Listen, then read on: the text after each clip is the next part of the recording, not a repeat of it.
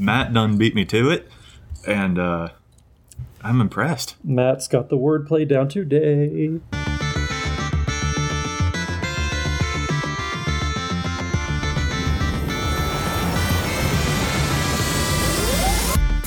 Hello and welcome to the EDH Recast, brought to you by the best deck building site on the web for the Commander format, EDH Rec. My name is Joey Schultz, and I'm joined today by my lovely co-hosts. First up, the Speedster, whose article series takes you from 60 to 100. It's Matt Morgan.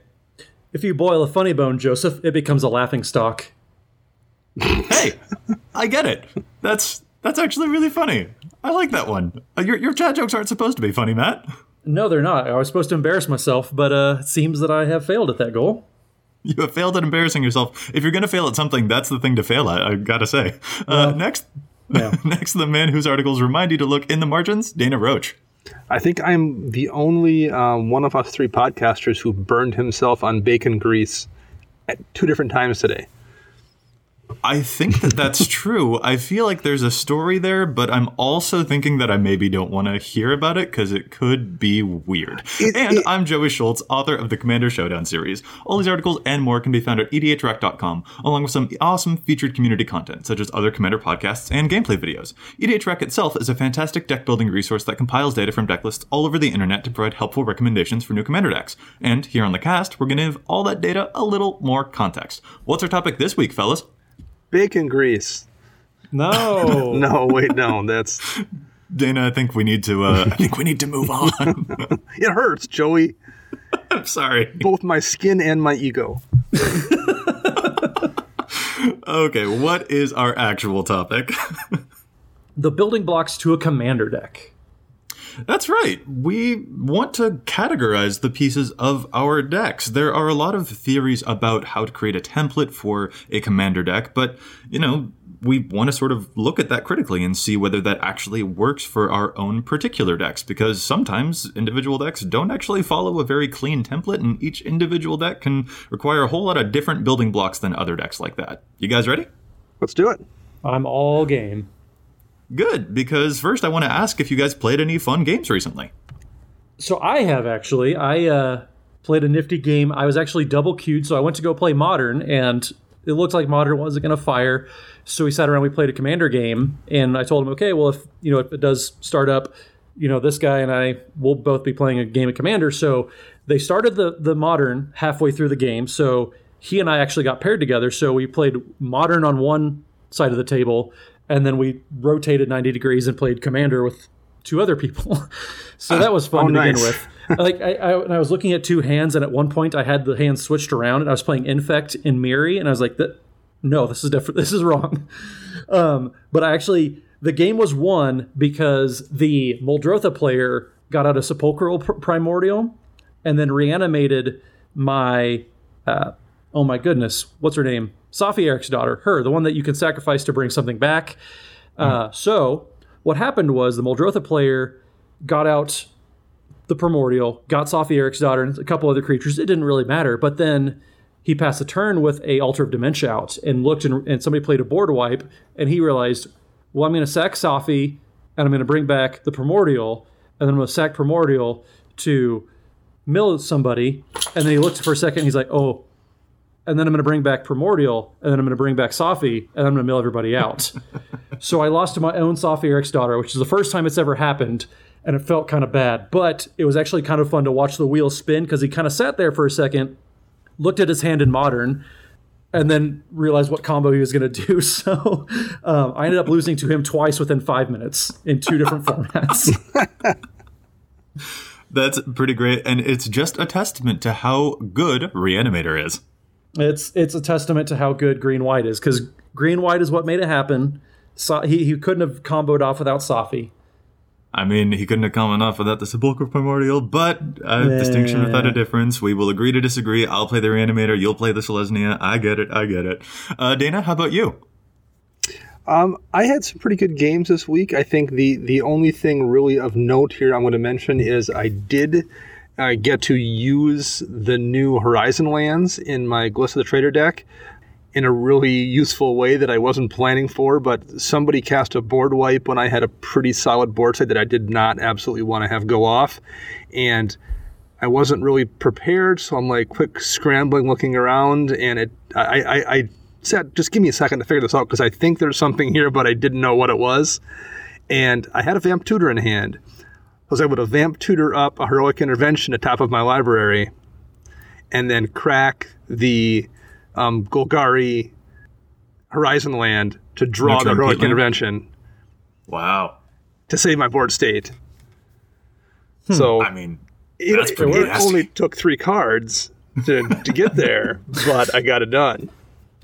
How was the card otherwise than being a corner case save your board wipe? It was literally the first game I've had it in my deck was that Horizon Land.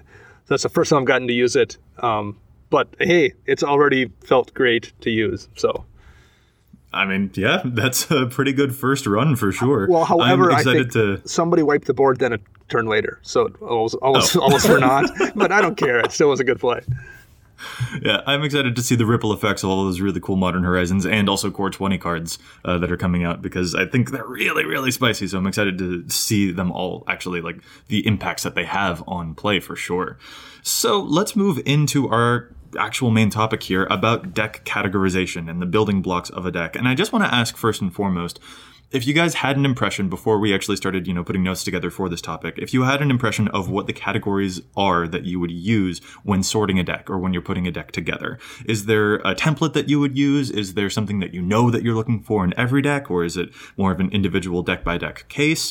What is your first initial thought when you are approaching either sorting out your deck or when you're going to approach building one?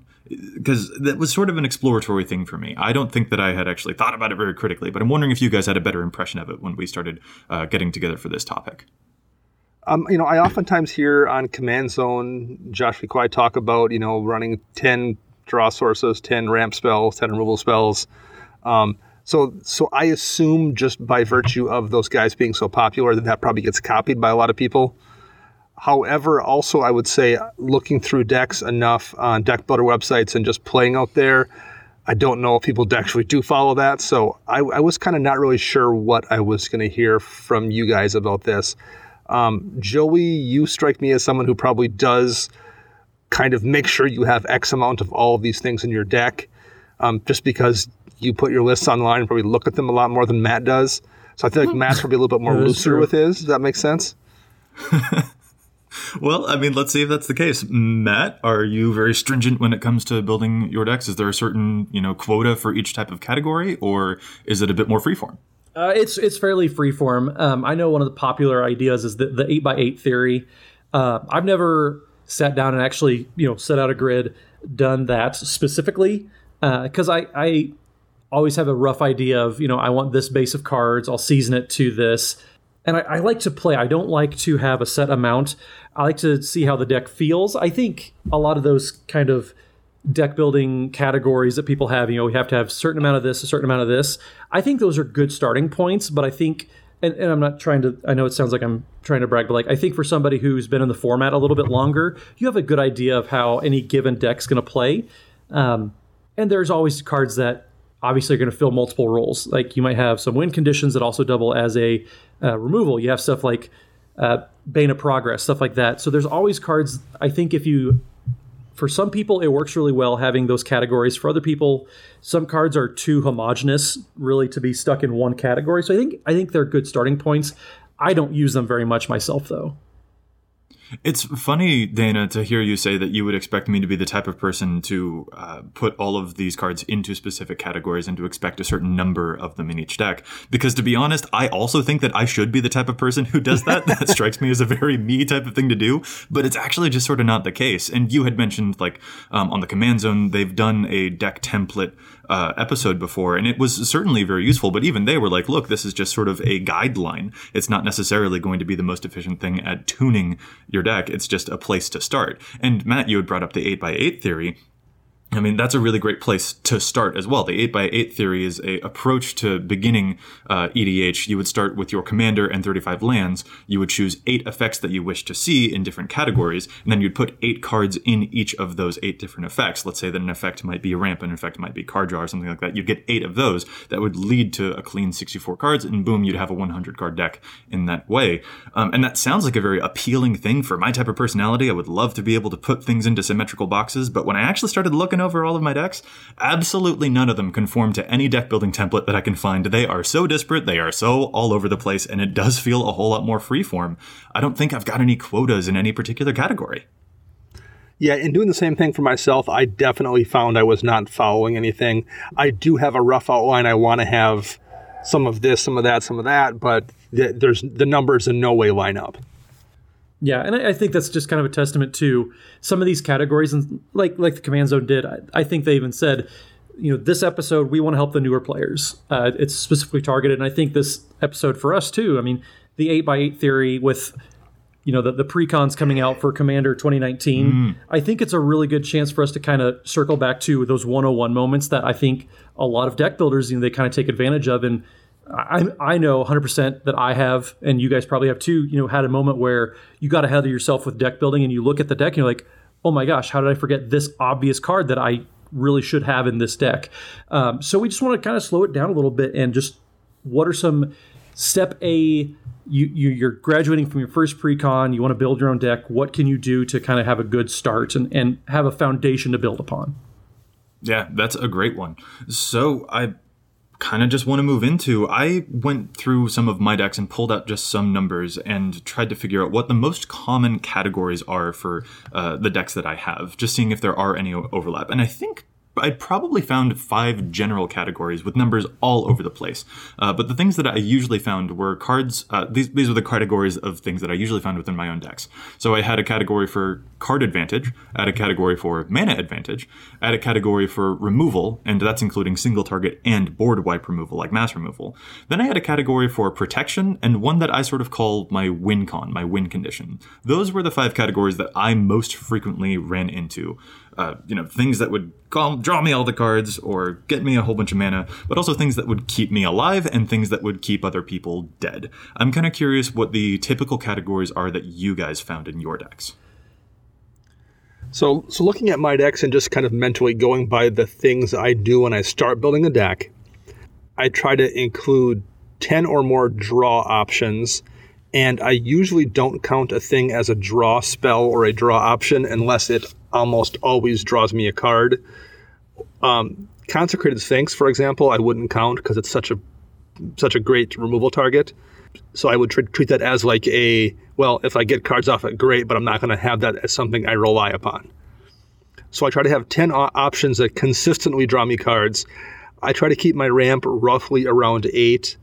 I almost always have 3 board wipes. I almost always have 3 different ways to interact with graveyards. I almost always have 3 different ways to remove targeted lands. I try to have 1 or 2 ways to protect my board from someone else's wrath. And I tend to run as many win cons as I can possibly find that fit within the thing my deck is doing. And in terms of targeted removal, that is probably the most flexible, it looks like, from the numbers I was looking at. And what I kind of discovered in looking at that category was targeted removal I run based on really how good the cards are. If a color pair or a color doesn't have good targeted removal options, I would just rather go without than try to force through something that isn't a good card. So like, for example, green doesn't have a ton of answers for things aside from artifacts or enchantments. I'm not running Desert Twister just to have a way to deal with other permanents. I would just go without in those cases. So in that case, like an Orzhov deck may have 14 different ways to remove things because there's so many good spells there, and in my mono green deck has 3 or 4. That is such an important point. That's really one of the things that I kind of wanted to, get into with this particular episode. The idea of having a certain quota can be very damaging if you are looking to tune up your decks, because you might be forcing your deck to do something that it frankly doesn't want to do just so that you can meet a certain type of category. And that's just, you need to lean into the deck's particular strengths. More than anything, what I think I noticed when I was building my decks is that I found a bunch of cards that do the thing I want to do, and then I peppered in the rest throughout. I peppered in the ramp or the card advantage or the protection spells or the removal around those, but I just wanted to start with whatever the core thing is that my deck actually does. And you bringing up that like you want to make sure that the other options that you're peppering in aren't going too deep, going too far off the deep end, because I think that could be really damaging to your game plan if you're making concessions in that regard. Yeah, I mean, I would wager bad cards that occasionally save you you're better off just not having bad cards in your deck then. Like, you're better off just running another draw spell in that slot. That's always going to be useful versus a bad removal spell or something that's going to be useful 10% of the time. Yeah, I'm super on board with that. Matt, how about you? What are the categories that you frequently ran into when sorting your decks? Or is that something that you even ran into? I mean, I do. Thank you very much. I'm not a complete, He's not using the same Lego blocks for using Joey, but he's still using Duplo. Yeah, I'm not dragging my knuckles entirely. But I think if I had to pick, say, 8 categories, for example, I probably could come up with them. I usually start with probably 4 or 5, though, for every deck when I'm coming up with. My creature package is always important, just making sure that I'm getting a varied amount of effects. Ramp is always big. Removal, obviously, you can't really expect to go through a game and not be able to really interact, whether you consider counterspells or your removal. I know for my Niv Mizzet deck, for example, a lot of my removal is just counterspells. It's making sure that instead of having to answer that threat when it gets on the board, I just keep it from getting off the board to begin with. So it just depends on how you define removal a lot of times. I know you put down tutors as something that you account for.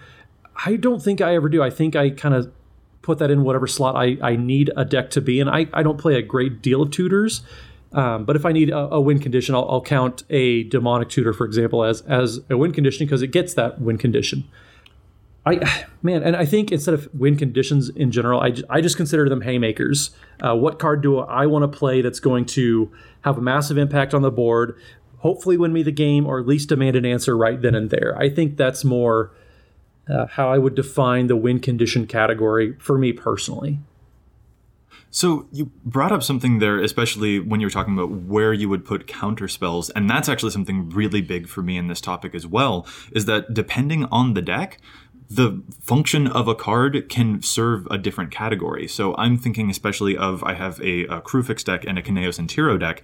I do have counter spells in a protection category there. But frankly, I would also put my removal spells into my protection category there as well, because the function of the removal spells is to keep me alive. And all of the other protection spells that I have going on there are to, make sure that my board is still intact so that I can then still swindle and wheel and deal with people in my group hug strategy.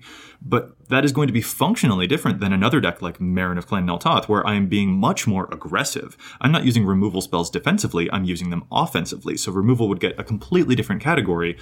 It would get its own separate thing there compared to the group hug control style, where a counter spell and a removal spell, a single target removal spell, and a board wipe all serve the same function in my group hug control strategy, as opposed to Meren. Like in a different deck, those cards are going to serve different functions, which is so bizarre to think about, but it really is the case. I use removal spells as fogs in one deck, and I use them as a way to make sure that I can't be blocked in another.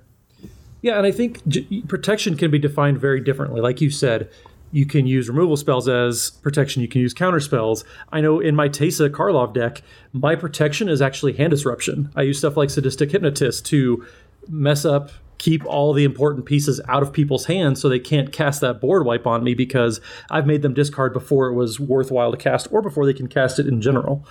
So I think a lot of these categories, they're very flexible. You can have hand disruption double as removal or protection or whatever you want it to be. Same way that you can have counter spells act as protection or removal or whatever. Right. And that's another thing that I kind of wanted to get into. Let's actually look at maybe some exact numbers from just decks of mine as an example. I was talking about Meren of Clan Nel Toth. I've only got 3 cards that I would label as, quote, protection in that deck, and they include effects like Spore Frog to fog and make sure that I don't, die from a big combat swing. But in my Marin deck, while I have only 3 pieces of protection, I've got like 15 pieces of removal, because Marin is an incredible value engine. So I've got a bunch of things like Ravenous Chupacabra and Fleshbag Marauder and Plaguecrafter, which kill creatures or make everyone sacrifice creatures, because the more removal that Marin has, the more I'll be able to outdo that symmetry. Those symmetrical effects are super not fair. They'll keep everyone else's board clear, but then I'll be able to revive a bunch of creatures and keep all of their stuff dead while I overwhelm the board in that way. And if I compare that to a different deck, like Lord Windgrace, for example, I've only got 6 pieces of removal in that deck, because I feel as though the other stuff that deck is doing is so much more powerful. But the protection will have to be much more amped up because I need to keep my Planeswalker alive. Like, that's the kind of difference that you can get there, where it's just so much more value in one of those categories depending on what the deck is doing. See, I think it's funny that you talk about protection as protecting yourself, whereas you're playing Spore Frog and effects like that. Dana probably wouldn't consider Spore Frog a protection spell, considering we know how he likes to use his life as a resource. And as long as you won with 1 life, you still won. You're fine. Yeah, I mean, for protection, I'm specifically talking about things like Golgari Charm to regenerate all your creatures, or Boros Charm, or Heroic Intervention, or Teferi's Protection, things to save you or your board state. But again, it's really flexible. Like, Fog is a way to protect yourself, so Spore Frog, I guess, would count. Something like Aetherize or Aether Spouts. I mean, so much of this stuff is really, really fluid, and I think if you get too caught up in trying to pin down the specific categories, I mean, that's just a rabbit hole I think you don't want to go down. You can spend that's a lot of wasted energy maybe worrying about the classification too awful much. It's almost like all these decks are personalizable. Exactly. Well, and that's actually another thing, the uniformity of a theory like 8x8, it's definitely very appealing, but you come into some decks where it's just like the premise of starting with 35 lands and then doing the 8x8 thing. Like, 35 lands sounds, first of all, way too low to me, but then I've got other decks, like I'd mentioned Lord Windgrace, that has 44 lands in it. And then the number of utility lands that I have in those decks can also be different. I mean, Lord Windgrace, I would argue, probably has fewer devoted win conditions to it, because some of my lands are actually win conditions. Things like the new Field of the Dead or Kessig Wolfrun. Like, I can devote my land slots to being win condition cards, so I can therefore use the actual deck slots themselves for other purposes, because I've got a whole bunch of lands that completely throws the math off there. So having like that idea of starting with a certain number of lands, while it's very appealing, can definitely help people get started when you're building a deck from scratch. I'm not sure that it necessarily fits every actual commander once you start applying it directly to them, because there are plenty of decks that immediately break the mold. I mean, if I'm doing an 8x8 theory and I've got a Voltron deck and I'm only including 8 equipment spells or 8 auras, like, that deck's not going to fly. Yeah, that makes sense. And, I think people also sometimes categorize things in ways that aren't productive to their deck. I've seen people counting cycling lands as draw effects for their deck. Yeah. You're drawing a card, but you're not drawing a card, if you know what I mean. Like, yes, you can it's physically doing the act of drawing a card, but it's not putting you resources ahead. So I've seen that kind of thing too, where people like kind of misunderstand the categories they're doing. Hey, I'm running this, 7-mana ramp spell. Well, okay, yeah, it's ramping you lands, but like at that point in the game, that's maybe not that useful. Right. Another pretty important thing to note is that, like, the commanders themselves are going to naturally fit into one of the categories of the deck. Like, I've used Lord Windgrace as an example already. Lord Windgrace is a draw engine for me, so I can therefore use that to shore up any other draw spells that I feel as though the deck might require. Is that something that you guys have run into, where the commander does one particular effect so you don't need as much of a density of that effect in the deck? Yeah, I think so. Yeah, my Reki History Kamigawa deck, for example, I think I have 5 true draw options in the deck, which is way less than I usually run. However, as long as Reki's out, there's, 39 or 42 or whatever the number is, lately I haven't counted, spells that draw me a card when I cast them. So, you can get away with running less of one thing if your commander offsets it. I remember a friend of mine used to play Gave Guru a Spores deck for a long time, and he only ran a handful of creatures in the deck because he had so many ways to manipulate the tokens that Gave made, he could get away with not running a ton of creatures. So a lot of that stuff, the commander can really tweak the numbers depending on what the abilities are of the commander.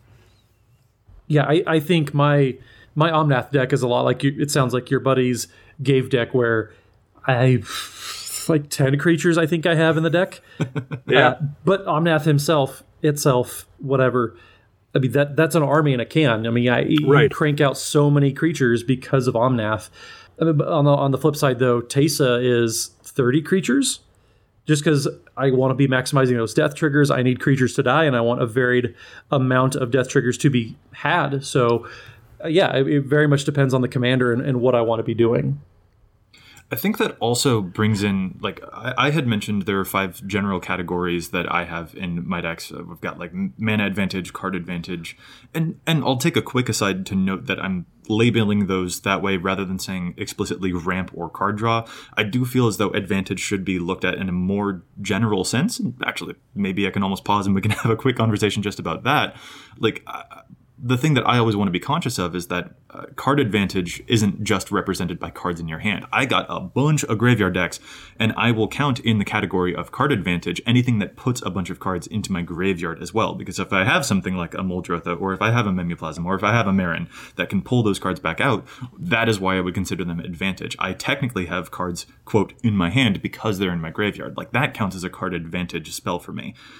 Even though it might not look like it. Buried Alive might look like a tutor to someone else, but I would probably honestly prefer to qualify it as a card advantage spell. Is that something that kind of makes sense to you guys? Is that something that is reflected in your own deck categorizations? Yeah, I mean, I think I said card draw before, and I do try to draw physically to get up cards as much as possible, but, Faithless Looting is a busted card in Modern, and it's not getting you draw to hand necessarily. It's just getting you better quality cards.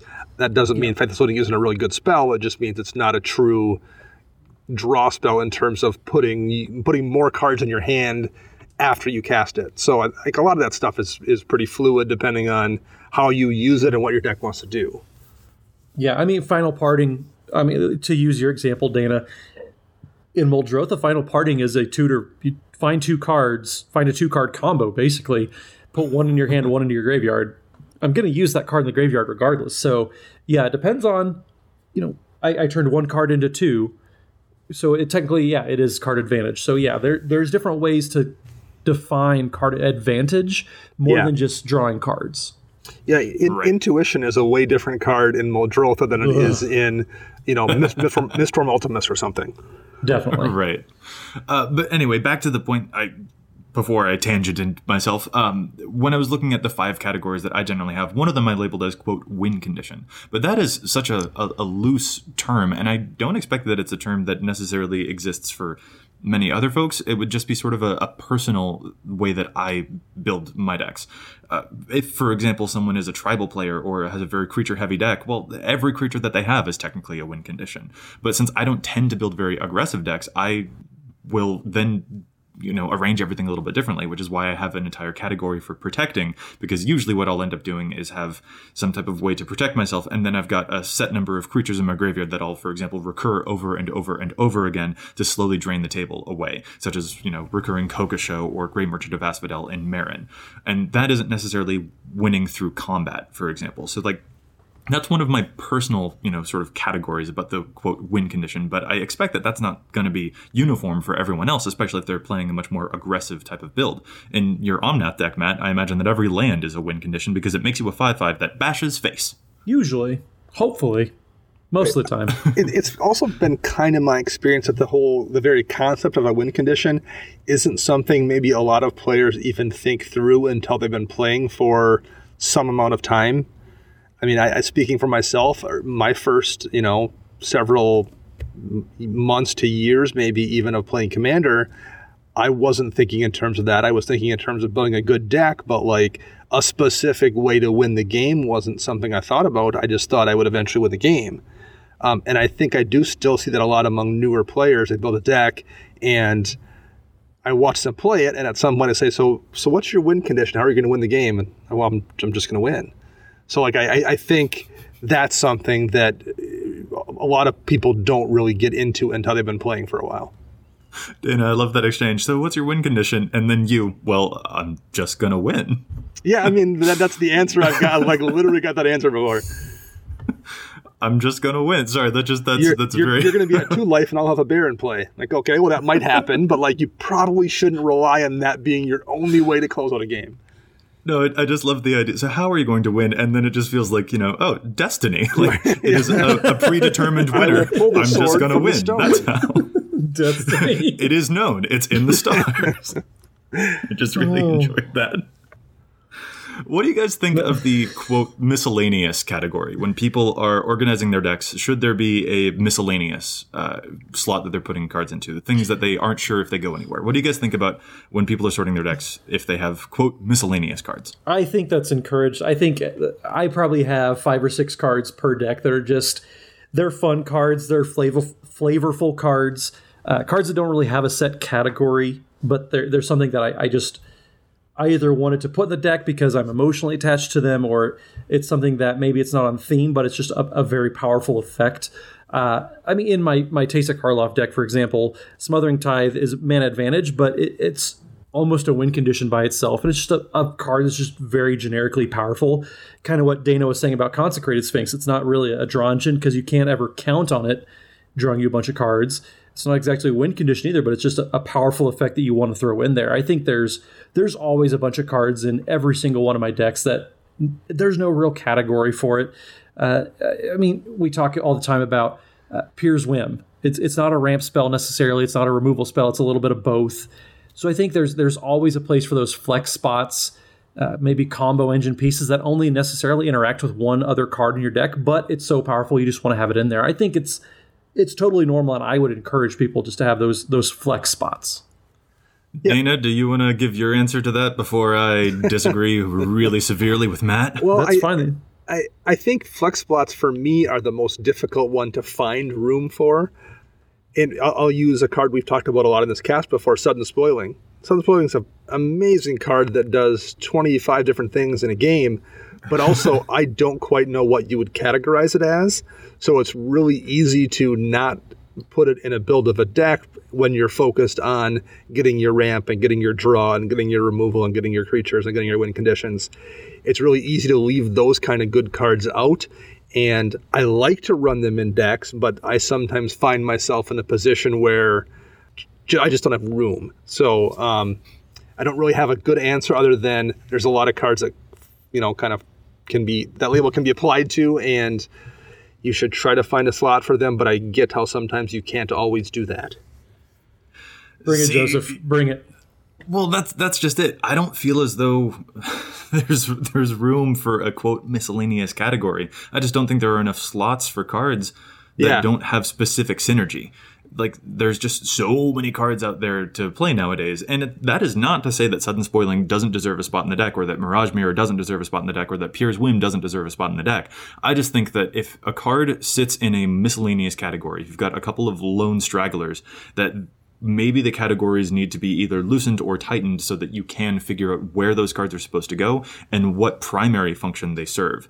Like, when it comes to Pier's Whim, you should know whether you are looking for a specific land, like let's say you need a way to go get a Maze of It to protect your planeswalkers, or you need a way to make sure that there's other removal, and the fact that it gets you a land is also kind of nice too. When it comes to Sudden Spoiling, I would view that through the lens of keeping myself alive in terms of a fog, but that also has surprise offensive capabilities, but I would put it into a protection sort of category.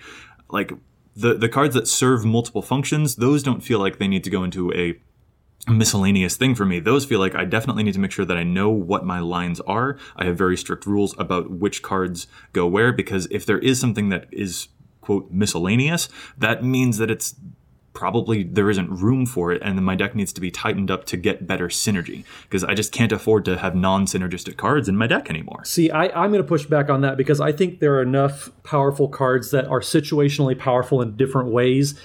I mean, I've put Izzet Charm in modern decks before, not because it's the best removal spell or it's the best counter spell or the best draw spell, but it does every single one of those modes just well enough that I'm going to come up to a situation where I'm going to want any given one of those modes almost in every single game. Dana mentioned Golgari Charm earlier. I mean, it's a mini board wipe. It's going to destroy, a problem permanent, or it's just going to regenerate and save you from a board wipe. All those effects are good enough that there's going to be a situation in nearly every game that you see it where you're going to want at least one of those modes. I think if you're putting the right cards in those flex spots, then it's totally fine to have it not really fall into one, and it's not going to take away from any synergy because it's doing enough things just well enough that it's going to earn its spot in your decks. I'm again not opposed to including a Golgari Charm. I think it's a really good card. I just want to try and I guess my mission here is to make sure that people are focusing really carefully on what the function of the cards are. Because if it's in a, quote, miscellaneous category, it feels to me like maybe I don't know what the function of that card is. And I need to know when it's in my hand what purpose it's going to serve. I'll use my Kruphix deck as an example. Whenever I would sort that deck into a bunch of different categories, frequently I'd, have a bunch of card draw spells. I'd have a bunch of mana advantage spells because that's what Kruphix does. He gives a whole bunch of mana and he holds on to it. And that deck typically would have very, very few devoted win condition sort of slots. Like, that's a deck that doesn't need to follow any, 10 win conditions or 8 win condition, 8 cards in this category type of thing, because it's drawing so many cards that I'll find the one that I need so I can have 1, 2, or 3, and then I'll make sure that I definitely get them. But one of the things I would frequently run into when I was sorting that deck out is that I didn't know where to put the cards Vidalcan Orrery and Leyline of Anticipation, which I considered absolute must-haves for Kruphix because it's constantly saving my mana, and then it wants to hold on to any mana that I don't use, so having that instant speed helps him hold on to a bunch of mana. But I wouldn't know where to put them. I just wasn't sure, what do I do with these? These don't seem to fit in any other category. And what I eventually realized is that the reason I have them is for the purposes of protecting myself. I need to make sure that if someone's attacking me, I can flash a regular sorcery speed creature into play to block it. That kind of thing. So, even though they don't exclusively say, hey, I'm here to, protect your life total or to, disrupt someone else's stuff, that is the function that they're serving within my deck. Those spells are there to make sure that I can respond to anything so that I stay alive. And that's the type of thing that I'm trying to get at, that the miscellaneous isn't a good category for those 2 cards in that deck because they actually do serve a purpose that is in line with many of the other cards in the deck too. So what you're saying is nothing is actually miscellaneous. If it's in your deck, it probably has a purpose. You just need to figure out what that purpose is.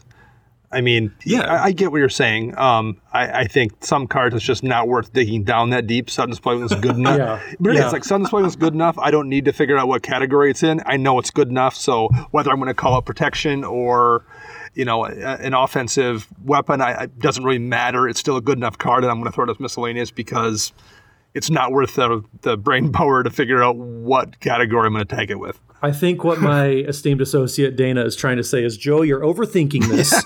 Maybe just a touch. And coming from a guy who overthinks stuff. Calm your britches and just enjoy the games.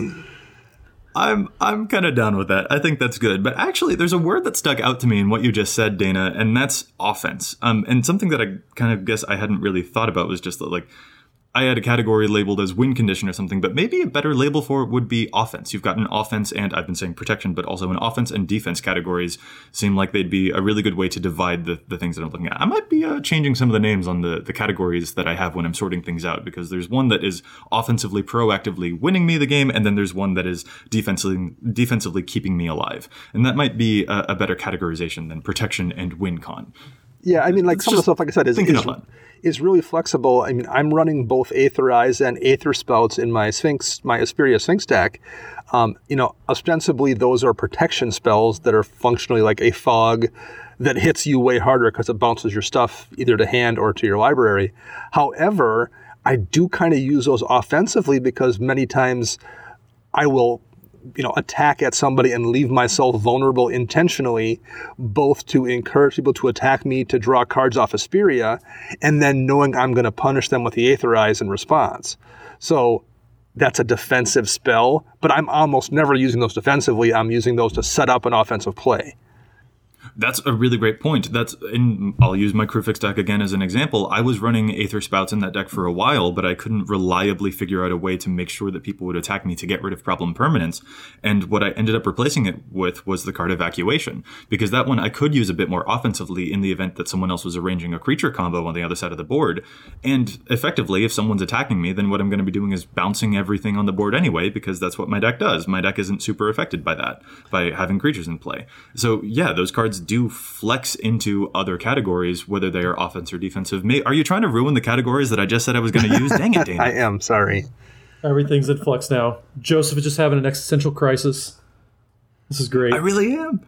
Well, but this is great. I think I think that's also some of the, interesting things to note about this particular thing. When you're categorizing your decks and you're noticing that it's different from one deck to another, that doesn't mean that you're bad at deck building. It just means that decks are different from each other, and it's going to be difficult. Like, tuning a deck is not easy, and it doesn't quite make sense, but that's just the way that it is. And I'm finding out how I feel about this entire category as we talk about it, and I think that that's probably pretty normal.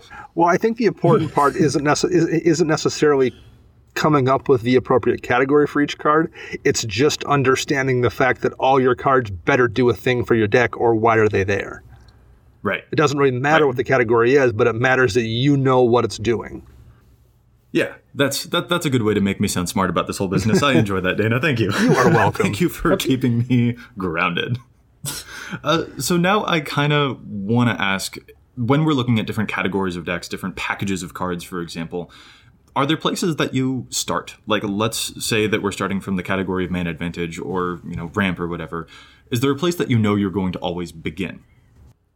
I mean, I think it depends on the colors. I think we can point to Sol Ring. It is the most played card in the format, just by a small margin. But I think, if you have red, you're probably going to depend more on artifact mana. If you're green, you're going to play Farseek, Nature's Lore, Cultivate, Kadama's Reach, etc. I think the talismans and all these mana rocks that keep coming out, I think you have enough options no matter what color you're playing. You can play some mana rocks. And so it's kind of homogenizing, I think, in the ramp department these days. Yeah, I definitely think, green obviously has the edge there, but there are so many good mana rocks anymore. Green has an edge, but I don't think it's that much of an edge for the most part. Yeah, how often... when we were in Kansas City, did Joey have the most mana available, and he was playing Boros because of Smothering Tithe? Right, yeah, right. That completely happens. Yeah, I think there's enough powerful effects out there that as long as you're playing a certain amount, and I know it's weird to say a certain power level, but there are obviously ramp effects that are more powerful than others. I think as long as you're playing a certain power threshold in any given department, and at least in ramp these days, you're going to be okay at least. And, I've seen plenty of situations in the past where someone's running that deck that has, 14 green land ramp sources, and they're not running hardly any draw to take advantage of it. Well, then why are you ramping so hard if you can't use it? And I think that's a thing sometimes people don't follow through on as well, realizing that if your ramp exceeds the amount of things in your deck that you can do to take advantage of it, then you're running too much ramp. Yeah. Whereas the first thing I do when I build a deck is I put in my draw sources. And the thing about card draw is you're never going to hit a point, I don't think, where you've drawn too many cards. Even if you can't hold them all for whatever reason, then you're the best. Keeping the best 7 of the 10 you drew is still better than just having 7. So draw is one thing I feel like for the most part where you don't hit a point where it becomes redundant. That's interesting, and that's actually something that I maybe should have asked earlier, if you prioritize any of those categories above the others. So you're saying that you prioritize draw more frequently than you would prioritize a category like mana advantage. Yeah, the number one thing in every deck I build, I worry about first and foremost is card draw. Okay, interesting. And to be honest, I think that's what wins me games. I have never walked away from a game saying to myself, I would have won that game, but I just drew too many cards. That's never happened.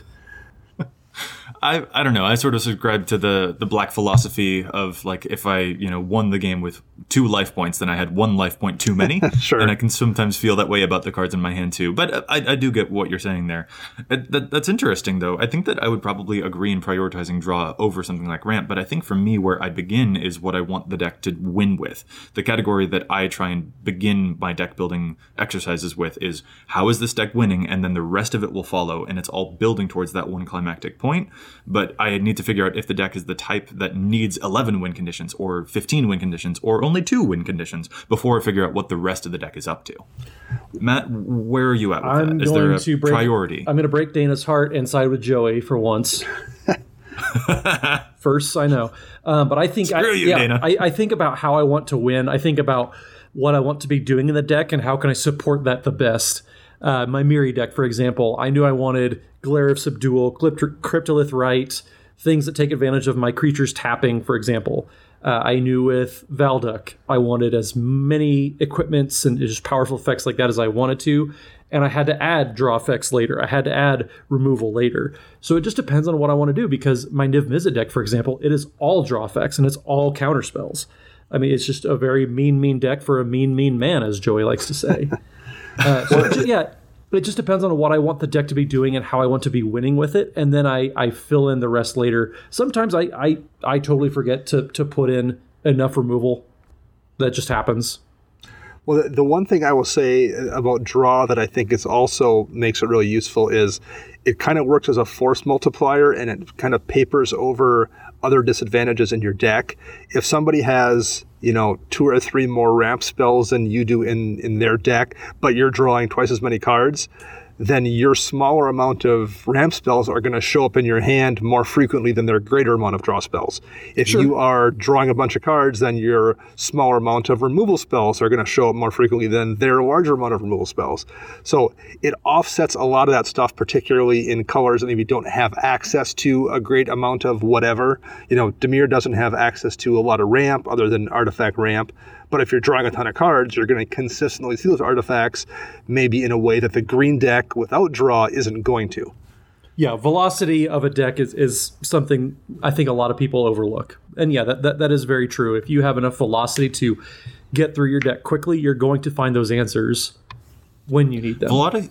Velocity is such a good word to use, though, because I will contest the idea that every deck needs ramp and card draw to effectively win the game. I'll use Purphoros as an example, or Krenko as well.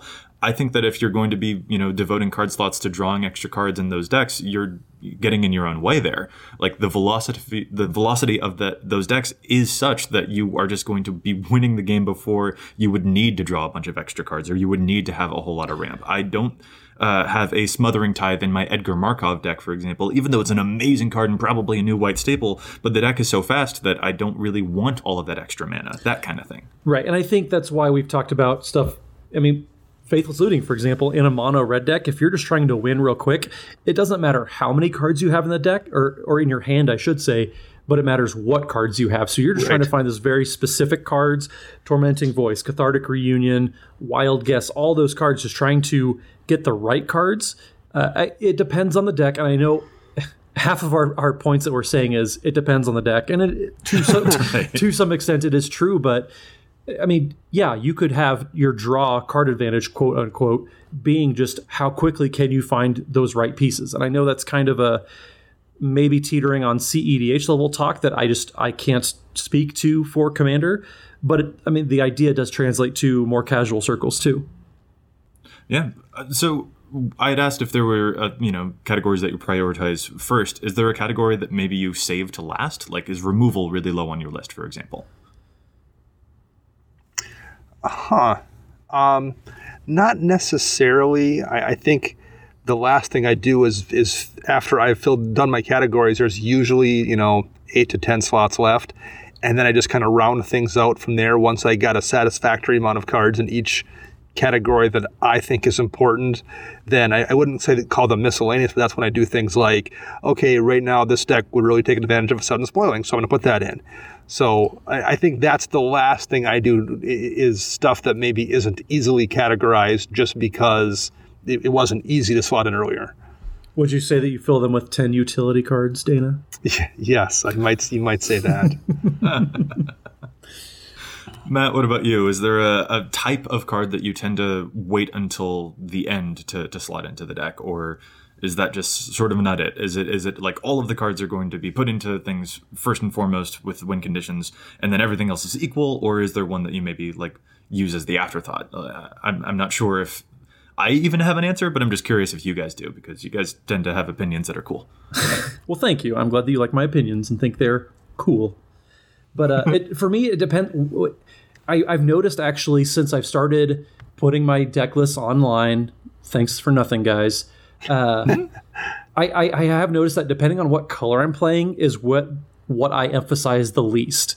If I'm playing blue, removal gets put at the back or on the back end.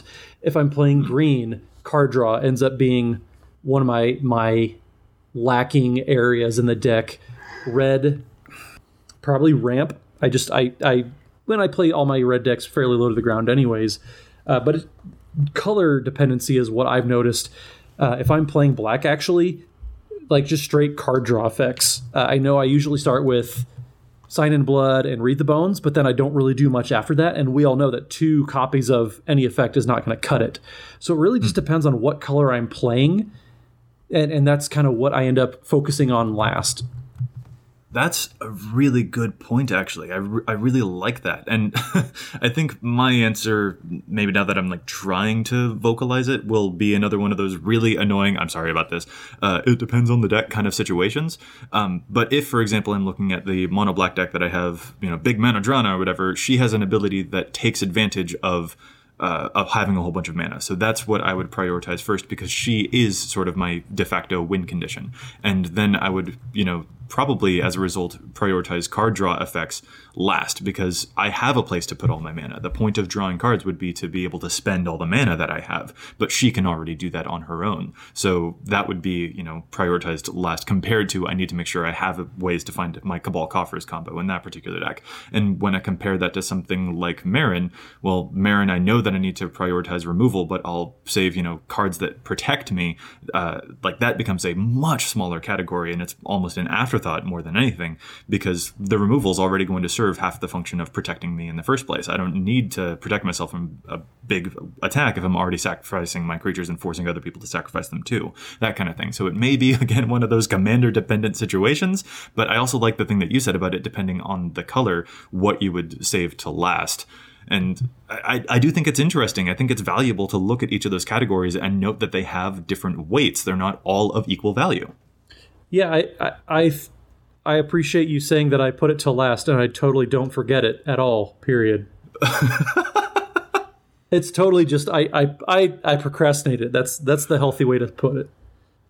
All right, well, this is awkward. Let's paper over it by moving. Well, one thing I will note here, too, is some of the stuff that's maybe more important in your deck depends on your play style, which is something we haven't really discussed. One person's play style might take more advantage of ramp than another person's play style. Clearly, I think mine tends to take advantage of card draw, but that might not be true of everyone. So just because it's an important thing for me and useful for me doesn't mean that matches up with your commander and the way you play the game. So you're saying it doesn't just depend on the deck, but it depends on the player too. Yeah, I mean, maybe. And again, I'm not saying like that not everything is a right answer for you personally. I still don't think your Cycling Land is a draw spell, no matter who you are or what your playstyle is. But a lot of the stuff does. But Dana, what if I have Life from the Loam and then I can cycle it and then dredge Life from the Loam back and then cycle some more and draw cards that way and then get back the Cycling Lands? I mean, clearly you're wrong. I think Life from the Loam is your draw spell. Then you still shouldn't count your Cycling Lands. They're just the enablers. I am super 100% with you. I just want to give you crap because it's funny. I love when people give Dana anecdotal evidence to show him that he's wrong. It's my favorite thing ever. So I had asked, if you're starting with mana advantage as a category, where you tend to begin, and we had mentioned, especially the low to the ground thing seems to be where we were starting. In green, obviously you've got Sol Ring, but also the spells Cultivate, Kodama's, Farseek, Nature's Lore, maybe some creature versions like Sakura Tribe, Elder, and Wood Elves. All of the low cost ones definitely seem to be of priority there. And in non-green decks, you've of course got Sol Ring, Smothering Tithe if you're white, but then also the Signets, the Talismans. Cold Steel Heart has been really impressing me as well. If you're in monocolor, the Diamonds or the Medallions is probably a good way to go. If you're in super multicolor, Felwar Stone, Chromatic Lantern, definitely the low to the ground stuff there. I'm wondering if that same philosophy applies to your draw spells as well. When you're approaching your card advantage suite in a deck, where do you begin there? Obviously, of course, it depends on what colors you're playing. If you're in green or red, it might be different. Your card advantage stuff is going to be different from if you're playing blue. But is there generally a practiced place that you start from? The thing, for example, that I'm sort of leading into, sort of a leading question here, Dana, is that I know that you like to have a diversity of effects in how they draw cards, like ones that draw cards specially over time and ones that do one-off effects, that kind of thing. Is there a philosophy that you have when approaching the card advantage category? I do try to have a mix. I probably lean more into one-off things that draw me multiple cards than I do repeatable effects. And like I said, I tend to kind of ignore creatures to a degree. It doesn't mean I don't run them, but I'm not counting them. I'm treating them as a bonus. If Consecrated Sphinx draws me cards. That's great, but like I don't want to rely on that because it isn't always going to draw you cards. Whereas Night's Whisper is always putting 2 cards into my hand for 2 mana. So what if it gets countered, Dana? I guess. I mean, like I'm not going to. Yeah, all right. That's our Notion Thiefed, I guess. Other than those exceptions. Anecdotal evidence. Yes, high five. Man. Right. But I'll use black for an example. I'm probably going to start out with a black deck looking at, okay, I still think Phyrexian Arena is worth running just so you have one repeatable effect, but I don't want to then also run Greed and Erebos and Under City Connections. That's too many of those effects.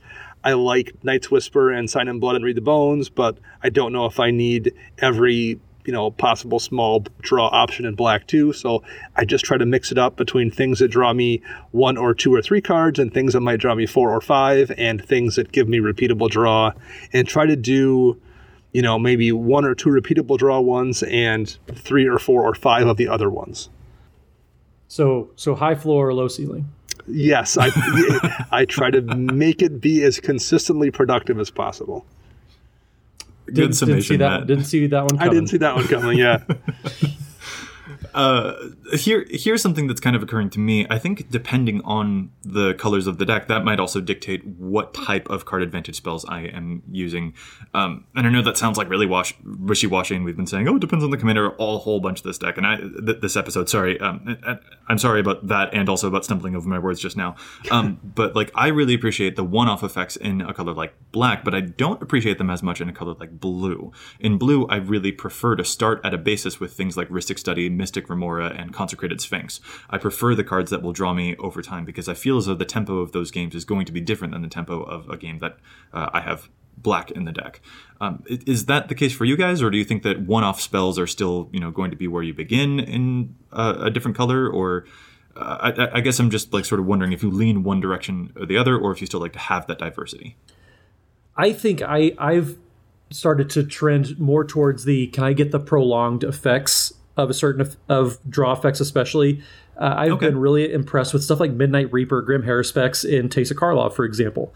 In any of my green decks, Guardian Project has been insane. Yeah. And that's just consistent draw over the course of the game as opposed to that harmonized one-shot effect. I've started to favor that, and I think that's just part of, we have so many powerful cards these days. I know sometimes they might be a little slower, but if you're getting, with the Midnight Reaper, you draw 3 cards in one turn, that's a painful truce with a body. If you draw, with Guardian Project, you draw 3 or 4 cards, that's pretty impressive for 4 mana, especially in green. So it just, for me, I've started to get away from those one-shot effects. I might throw in maybe 2 or 3 in any given deck just to make sure I have some of those high floor cards. But I've started to look at how sustainable are my draw effects, how sustainable are, even my ramp effects sometimes too. Okay, interesting. I feel as though maybe I'm drifting in the other direction. I feel as though the one-shot effects are becoming more important for me. So it's interesting to hear that you're going more towards the sustainable ones. That's really fascinating to hear. But I do like it. I think that's a really good point that you brought up. Well, thank you. I'm not a complete buffoon all of the time, just usually. And I do think that is one thing that you need to kind of season to taste.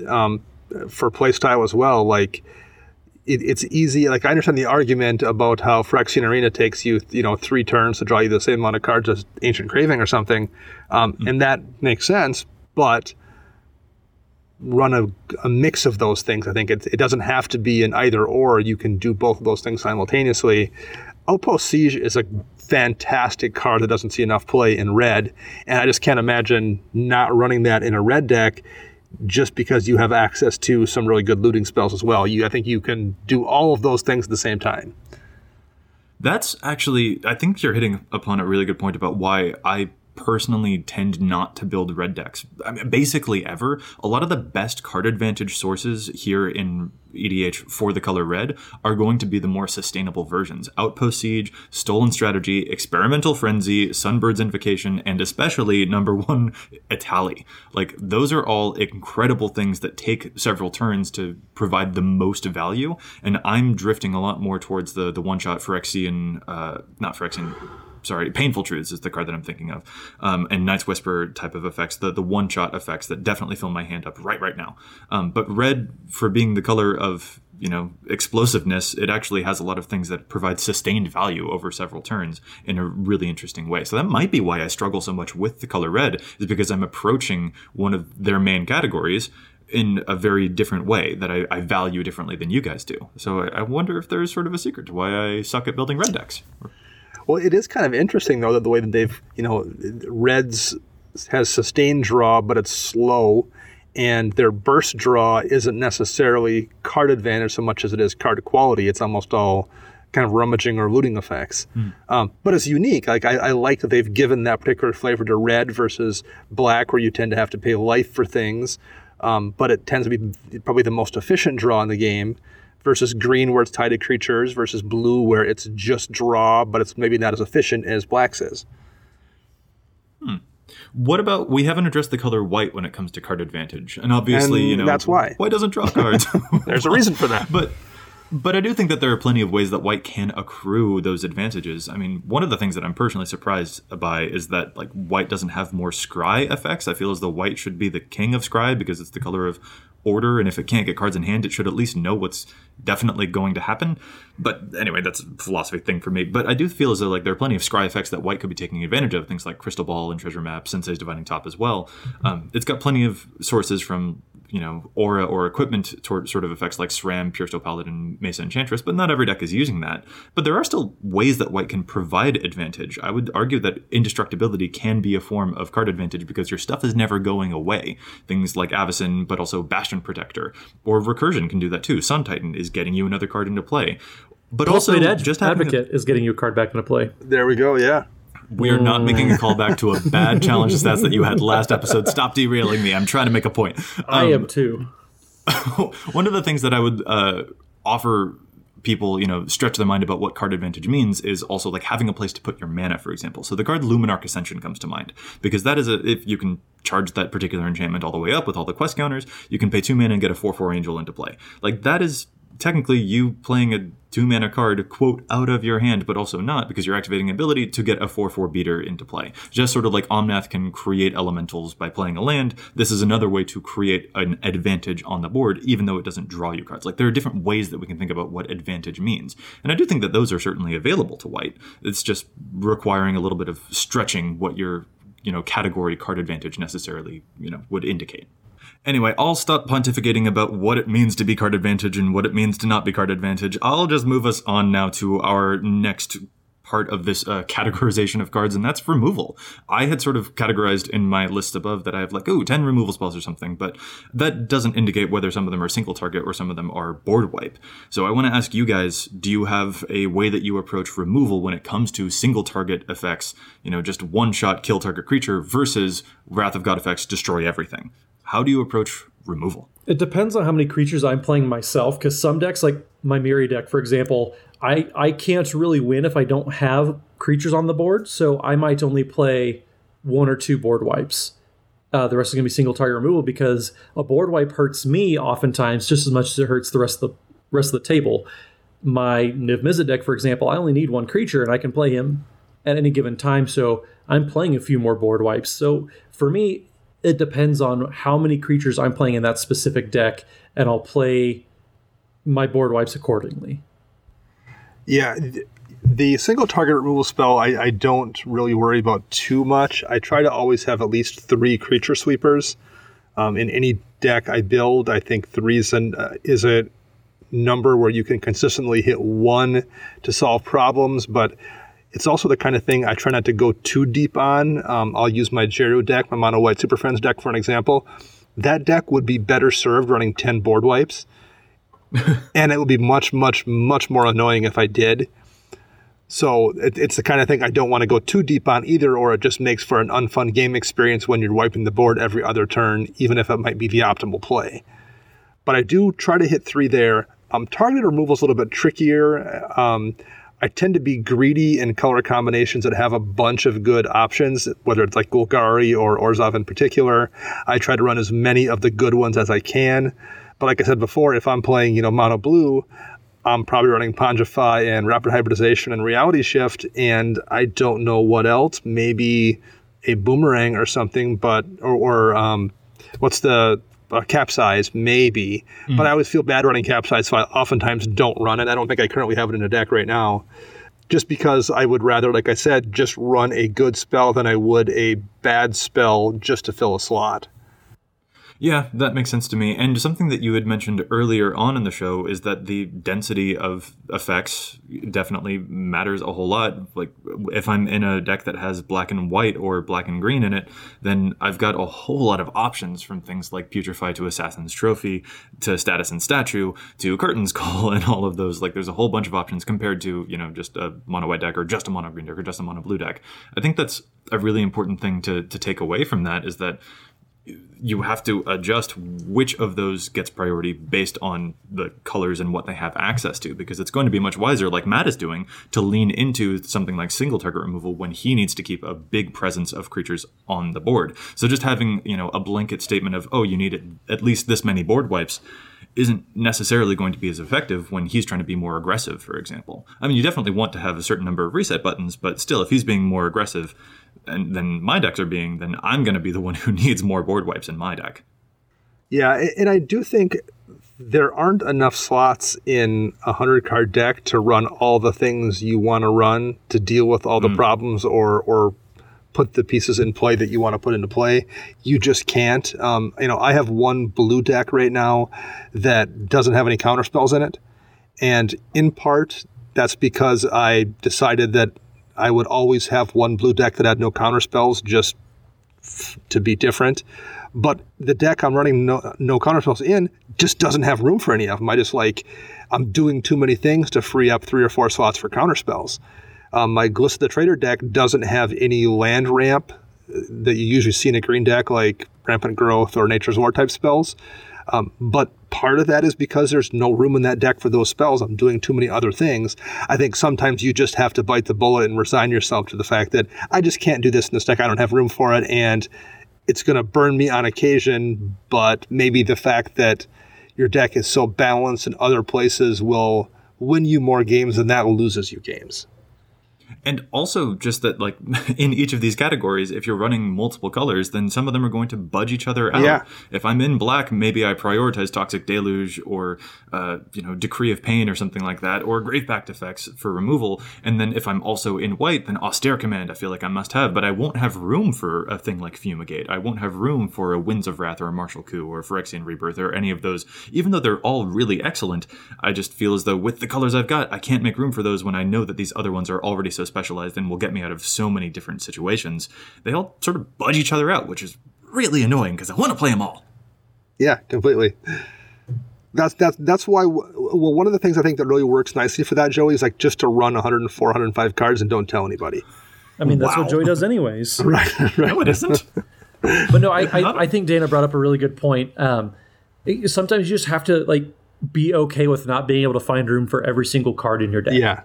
There's going to be cards that you want that you can't justify, whether that you're too busy doing tribal stuff and you just can't fit in that one random haymaker, or you have that utility card. I really liked the idea of Elixir of Immortality and Niv Mizzet, and I had to cut it because I would just rather be winning with my Lab or Jace Lab Man, whatever. So it's just, there are cards, I think, in every single deck that I've just had to be like, man, I really want this, but I can't do it. Trading Post is that card in every single deck, I feel like. That card that you just can't justify anymore? Yeah, it used to be amazing, but I think there's just so much power creep going on that I can't justify it. If I had 105 cards, it would definitely be there. We are definitely reaching that point in the age of EDH that we are cutting objectively good cards that work very well in the decks that we play. Cards that should deserve to see it. to see play in that deck, but just given one particular type of strategy that we're doing, just don't quite make it. Like, we're cutting powerful cards from our decks. It's crazy making that that's where we're at, but it is. I mean, I'm no longer running Putrefy in any of my decks because in the last year we've gotten Assassin's Trophy and Windgrace's Judgment. In addition to, I think there was that one 6-mana Casualties of War. Yeah. I mean, there's just so many good spells, and good stuff is going to get bumped. That's just how it works. Yeah, I love all of the spells, and I've got a Marin deck that doesn't want any of them because she would prefer to have her removal in the form of creatures. Right, like, yeah. I can't run good Golgari spells, and it's making me sweat over here. It's crazy. A Final Spark we just got in War of the Spark, the Orzhov one that destroys... D-Spark? Or D-Spark, sorry. D-Spark's a fantastic card, but there's 15 fantastic targeted removal spells in Orzhov colors. That's a lot of competition. Yeah, it's definitely a nice problem to have. Yeah, that is definitely true. I do think that like there are places for each of those cards within specific decks that are taking advantage of them, each in a very, very small way. But we're, edging out tiny advantages. This card is 1% better than the other, but they're both still, really, really excellent. Oh man, it's so frustrating. And here's the other thing. We just went over 3 very generic categories. There are tons of other categories that we could have gone into when it comes to categorizations or packages of cards, counter spells, or fogs, which we did touch on a little bit earlier, or like creature buffs, things like True Conviction and Cathar's Crusade and Overwhelming Stampede and things like that. Equipment, sacrifice outlets, very, very close one to me. There are so many categories that you can make for these decks. Generally, though, just sort of coming back to the beginning of the episode, I had boiled them down to just those 5 categories, but people can also stretch those out into a whole lot of categories if they want to. If they want to have a devoted thing that says this is, the cards for sacrifice outlets, these are the 8 equipment, these are the, 5 cards that I have for buffing all of my creatures, that also makes sense to me. I happen to separate mine in a different way, but however it is that other folks categorize their decks is also important. The point of this entire exercise is just to, ask that you look at the roles that each of the cards in your decks are playing. Yeah, unless it's a utility card, and then you're fine.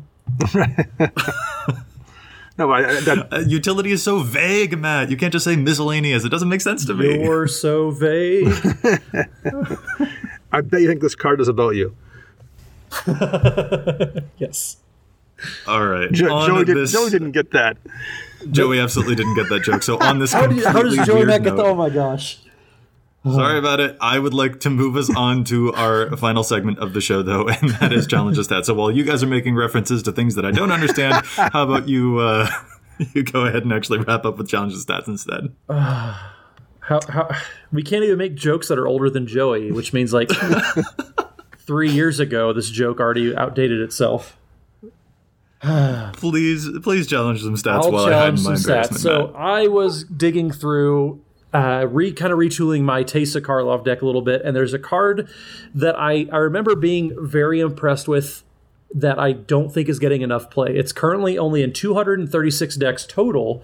Only 63 of them are Teysa Karlov decks, and that is Sultai Emissary. It is 1 and a black for a 1/1. When it dies, manifest the top card of your library. Pretty quick, pretty simple, but when you have Teysa Karlov out, you double that trigger, so you basically replace 1 body with 2.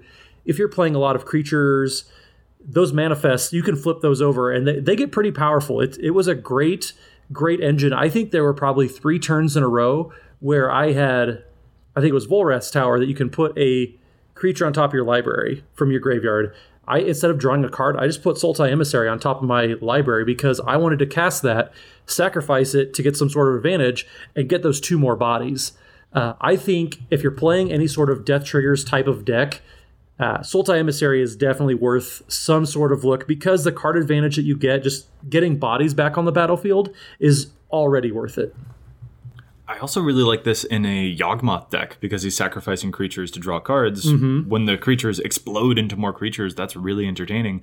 Matt, I know that I didn't like your Pulse Mage Advocate pick last week, but I do like your Sultai Emissary pick this week. Well, thank you. I'm glad I could redeem myself in your eyes. And this is a newer card, and it's in less decks than Pulse Mage Advocate.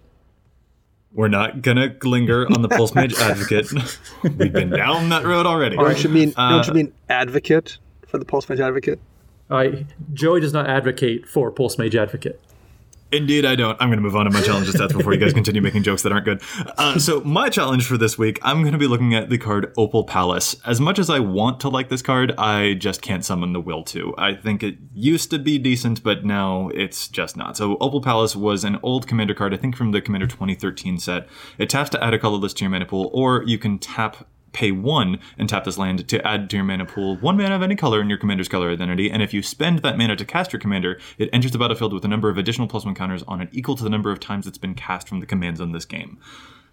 That sounds really cool, especially when you consider cards like Hellar the Fire Fletcher or Skullbriar, both of which really enjoy +1 counters. Marchesa enjoys +1 counters. The new Mowu, Loyal Companion, loves having +1 counters. So this seems like a land that can maybe help you color fix or, provide some extra +1 counter synergies, which does sound appealing, but I just don't think it's worth it. Paying the extra mana to get the color fixing, to get usually what ends up being just 1 +1 counter on your commander, maybe 2, has just never been worth it. So when I saw that this particular card is showing up in 18,333 decks, 8% of all possible decks, my eyes bugged out. I just don't think that this card is very good, and it does not warrant that much play.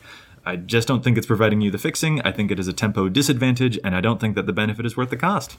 I am going to agree with you. I played this in my Edgar Markov deck for a while just because I wanted a little bit of color fixing that wasn't going to set me back with life, and it's bad. It's real bad.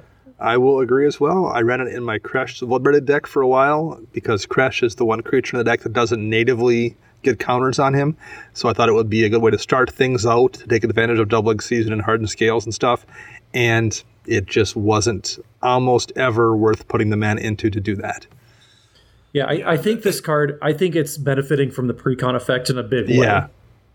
Very much, yeah. And I do think it is slightly different from the card Forge of Heroes, which could add loyalty counters if your commander was a planeswalker. I think that an extra loyalty counter can sometimes be worth it, but the tempo disadvantage here for a +1 counter, I don't think so. So that's my challenge.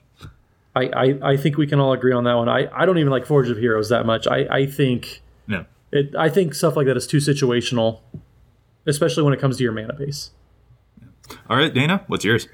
I have a card that's showing up in 25% of Omnath Locus of Rage decks, and I think that's too many. It's Amulet of Vigor. No, that card is amazing. You're already wrong. Well, Amulet of Vigor is an amazing card in a vacuum if you're just looking at what it does. But if you look at some of the Omnath decks that you can look at, like the most 5 recent ones on EDH Rec site, and I clicked on them, they had almost nothing in the deck that took advantage of Amulet of Vigor. There was, Splendid Reclamation in there, but if you are hoping Amulet of Vigor is in play when you have a graveyard full of lands and cast Splendid Rec, and that's your only use of it, and that kind of was the only use of it in a bunch of those decks, it's not a good card and you shouldn't be running it. I think there's enough cards that get a high amount of play in those decks.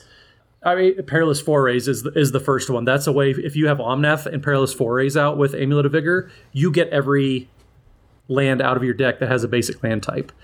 I think there's so much upside to Amulet of Vigor in Omnath decks. I think that number is actually too low. Oh my! I would Amulet say of Vigor is incredibly explosive. I feel like it's a card that I've seen get cast and never do anything more often than it's a card I've seen get cast and do things. Sure. I think it depends on what else you draw with it, for sure. And I mean, your Ravnica bounce lands, those definitely are a way to take advantage. And yeah, Perilous Forays is great, but okay, again, if you're running Perilous Forays and Splendid Rack and those are your 2 ways to take advantage of it, is it worth a swap then at that point? If you require those 2 cards, there's a density of cards in a deck where it becomes good, but if you haven't hit it, you shouldn't be running it.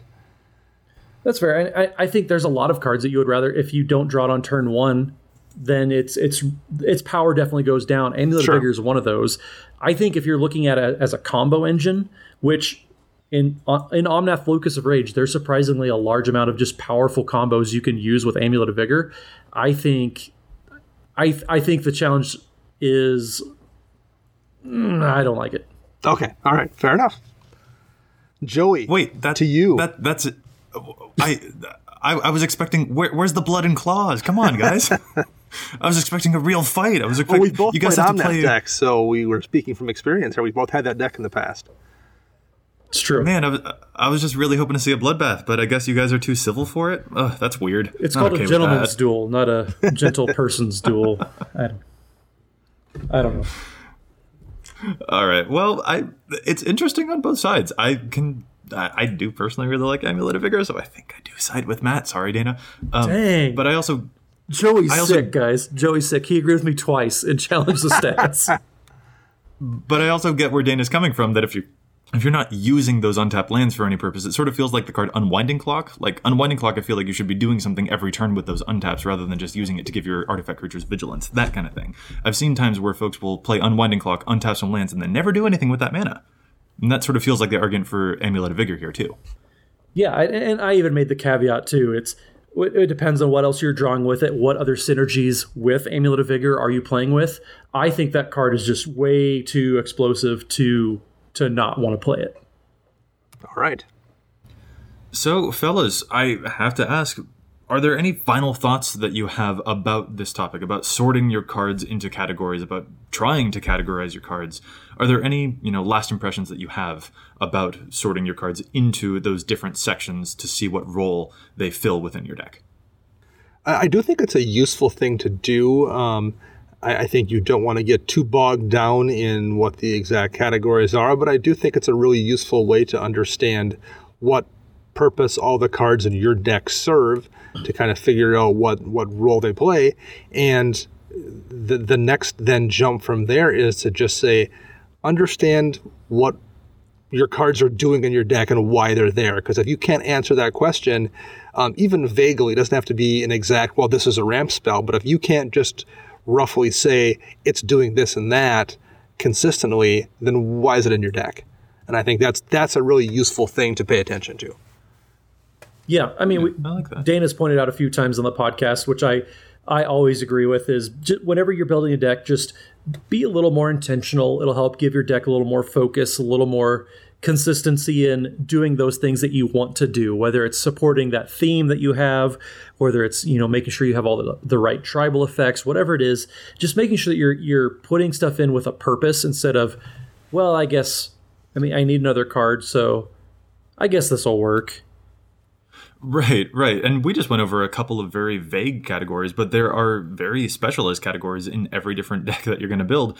And to me, it's kind of felt like largely the takeaway on this episode has been, it depends on your commander. And that doesn't feel very exciting, but at the same time, that's kind of the point. Like when you're examining how to tune up one of your decks, if you're moving away from, your pre-con levels, for example, the departure from any safety blanket of a template or a deck building guideline, that departure is necessary. This game is complicated and things don't fit into clean categories. Every commander will weight certain sections more heavily than others. It's just inevitable. And that's scary. When you're building, you're not sure if you're doing it right. But at the same time, if there was a clean answer and every deck could fit into a simple template, it wouldn't be very, very fun, would it? So that is one of the things that's very beautiful about EDH2. And I think that that's a nice note to end on. I agree. Quite lovely. Quite lovely. Quite indeed. But on that note, I think we're going to call this episode to a close. I'd like to thank my co-host so much for joining me, and if any of our listeners would like to get in touch with us, where can they find you all? Matt? Find me on the Twitters at Mathimus55, MATHIMUS55. And Dana. You can find me on Twitter at Dana Roach, and you can hear me twice a week on my other podcast, CMDR Central. And I'm Joey Schultz. You can find me at Joseph M. Schultz on Twitter. Special thanks to our editor for the show, Ken Peddle, also known as Kenish Norn. You can follow him on Twitter at Loader. That's LOAD3R. You can follow EDHREC and the EDHREC cast on Facebook and Twitter, and you can contact us at edhrecast@gmail.com. Plus, you can find us on iTunes, and if you do, please consider leaving us a review to help other folks find the podcast as well. This cast is posted every week on our Community Content Spotlight section on EDHREC, where we feature as many other content creators as we can, from Command Zone to Commander's Brew to Commander Versus, not to mention new articles published every day by our own fantastic team of writers. We'll be back at you next week with more data and insights, but until then, remember, EDHREC your deck before you wreck your deck.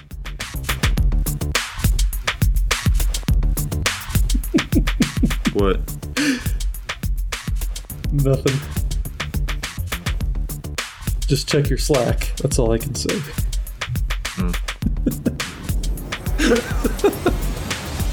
It's just... stupid. Where is it? I just sent you guys a picture.